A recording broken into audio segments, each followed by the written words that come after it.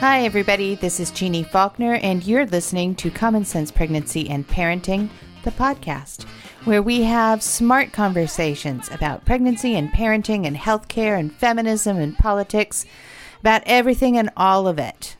I am the author of Common Sense Pregnancy, the book, which I hope you'll all go out and buy, and then pick up an extra copy and give it to your doctor or midwife, too. Everybody deserves to dial down the drama in prenatal care, even your provider. It's just too darn stressful for everybody, patient, doctor, midwife alike.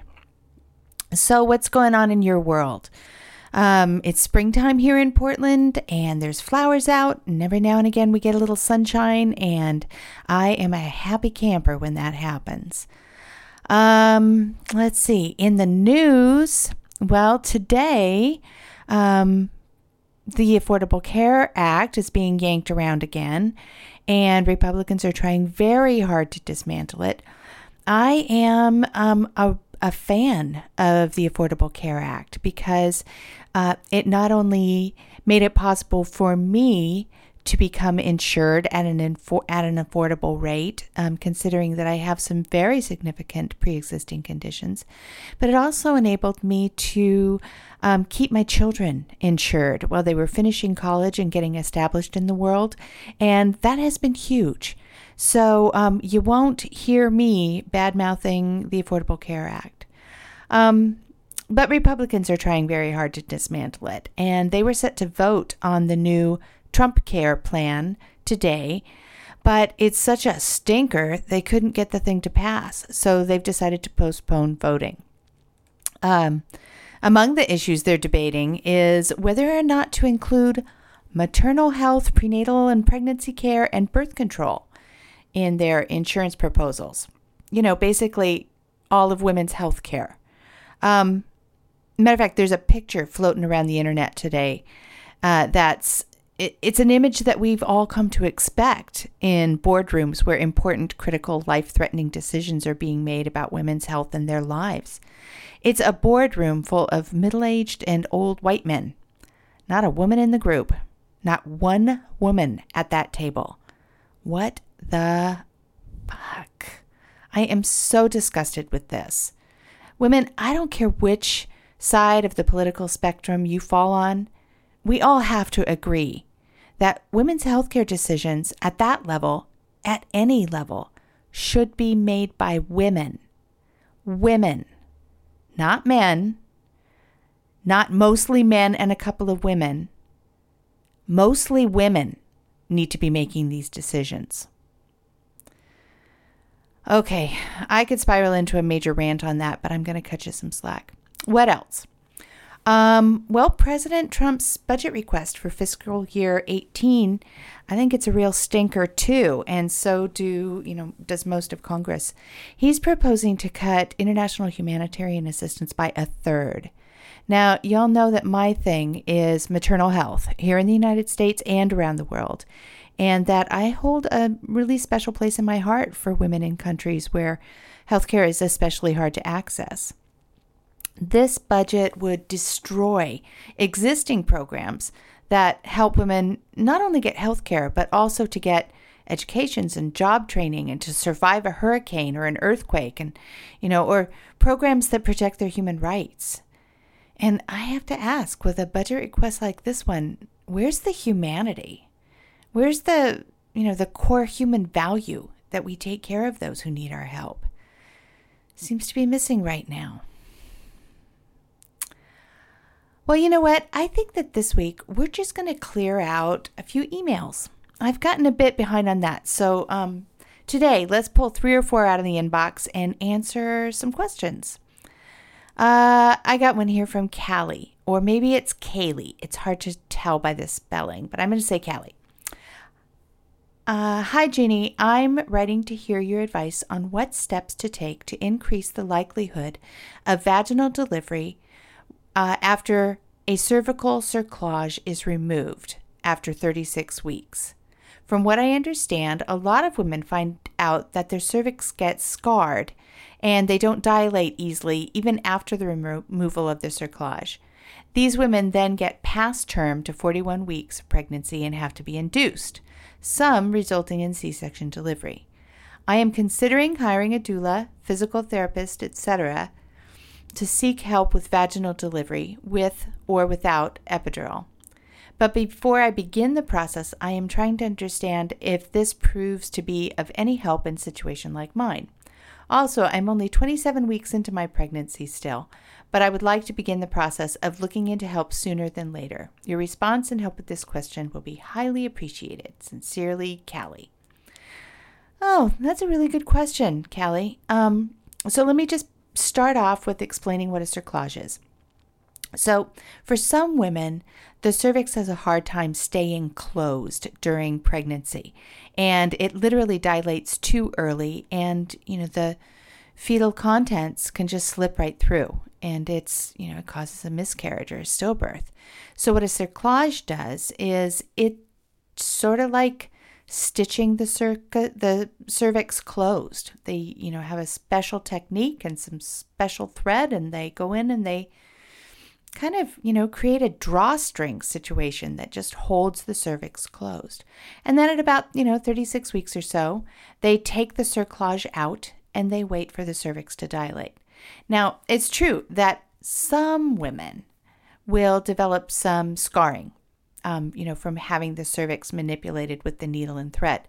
Most will not, but, some women will. And, that's what Kelly is referring to, getting past term to 41 weeks and then needing to be induced. So it's possible that it can cause scarring, but it doesn't usually. And usually if the cervix is so relaxed that it is at risk of dilating early, it's probably not going to be very difficult for it to dilate, at term during labor. I'm glad to hear you're considering hiring a doula. Physical therapist, that's a pretty interesting technique. I'd be curious to hear what you're going to do with that.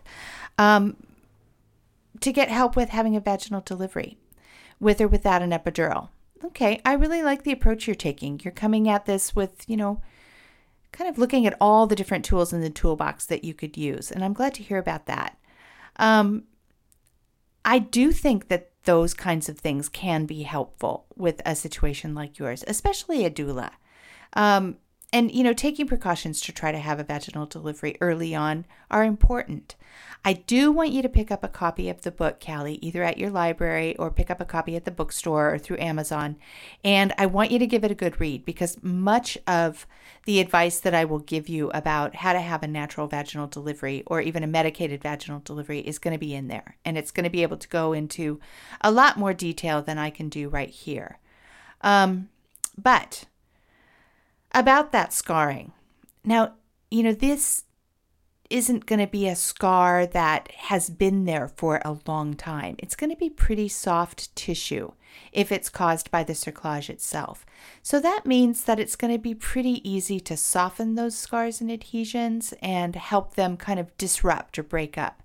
That might happen very late in your pregnancy after the cerclage is out, when your midwife or doctor does what we call sweeping the membranes. They simply stick a finger, during a vaginal exam, into the very edge of the cervix, and they kind of, swirl their finger around. And this can disrupt adhesions and scars, but mostly it's going to help release hormones, prostaglandin hormones, that are really helpful in getting the cervix soft, ripe, and ready to dilate. So that's something that your provider, either a midwife or doctor, can do. Then during labor, your doctor, midwife, or even your nurse might, do a little bit of a cervical massage. If they find that, you've been in good hard labor for a while and you're just not dilating, well, then that's a pretty good sign that, there's a little scarring there. And they might be able to just with the tip of their finger, gently massage the cervix to the point where it relaxes and opens up. Now, that can be pretty uncomfortable. You might want an epidural before you do that. And I have seen it happen a lot of times where an epidural relaxes the body enough that the cervix really dilates well.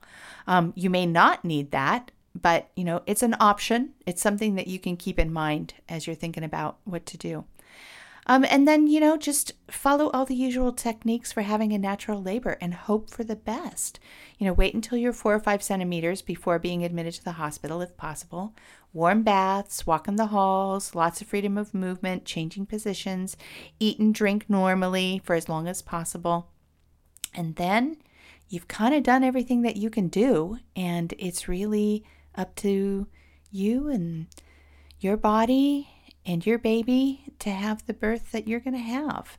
I hope that gives you a little bit more information to work with. Okay, let's do another one. Hi, Jeannie. Love your podcast. It is so real, and I love real talk. Thank you.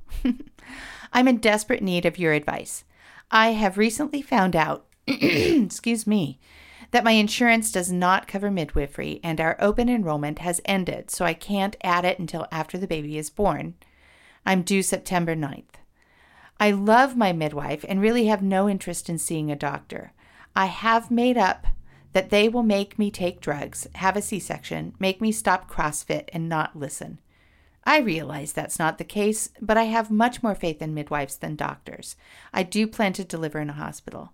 So, how do I keep seeing my midwife and have insurance cover it? Any good ideas? I have tried calling customer service at the hospital twice and the billing department twice, and they have ping-ponged me back and forth, and I've been disconnected also twice. I know that's outside your scope of responsibility, but I'm at a loss, and any advice would be greatly appreciated. Thanks so very much. Oh, boy, I can relate to that. That same thing kind of happened to me when I was expecting my second baby. And this was came to us from Melissa. When I had my second baby, my husband changed jobs and we lost our insurance. And I was about, 7 months pregnant with our second baby. And I was going to have to pay cash wherever I went. So I ended up finding a midwife who would take cash payments. And I delivered in a birthing suite in her office. And that was how I was able to afford maternal health care during that second pregnancy. And I was really lucky. Everything went really well. And, that was great. I would have been in deep financial trouble if I had been in an emergency situation, though, and had to be transferred to a hospital, because without insurance, that would have been absolutely unaffordable for me. Anyways, so how can you get your insurance to pay for it if they don't cover midwifery? Well, I don't know that that's actually a hurdle you can jump. If they have said we don't cover it, and if you live in a state that does not require by law that midwives be covered, then I think that is going to, I like you said, that's outside my scope of expertise. I don't know how you can, trick your insurance coverage. What you could do is you could ask your midwife to consider a payment plan. It can cost anywhere from a couple thousand to, several $1,000s. But many midwives will offer a discounted rate for people that are paying cash. And they'll, give you several months or a year to pay it off. So ask that. It may be, that you pay $250 for a year and then you've paid for your midwife. If that isn't feasible, then there are plenty of doctors out there who practice like midwives. They're very respectful of making sure that care is reflective of what the woman wants and needs. Low intervention, very supportive of natural birth. There are loads of doctors who are like that. And your midwife probably knows who they are. So, you could ask for a recommendation. Let's see. You could go see a doctor and pay your midwife on the side. That way, you're covered for a hospital birth. And if an emergency comes up, then you already have care established with a doctor. I know somebody who bartered with their midwife to pay for her services with accounting. And, I've heard of other people who barter for healthcare, for like personal training or, whatever your skills are. It's worth having the conversation. And then, ask for help. Ask your family and friends to help pay for your midwife instead of buying you baby gifts, or consider a crowdfunding campaign. I mean, what a political statement that makes when women have to, crowdfund for their own prenatal care to be able to have the choices that they want. So, good luck, Melissa. I wish I had a really easy formula that, would make your insurance company do that, but I don't. And at this point in history, I wonder what's going to happen next.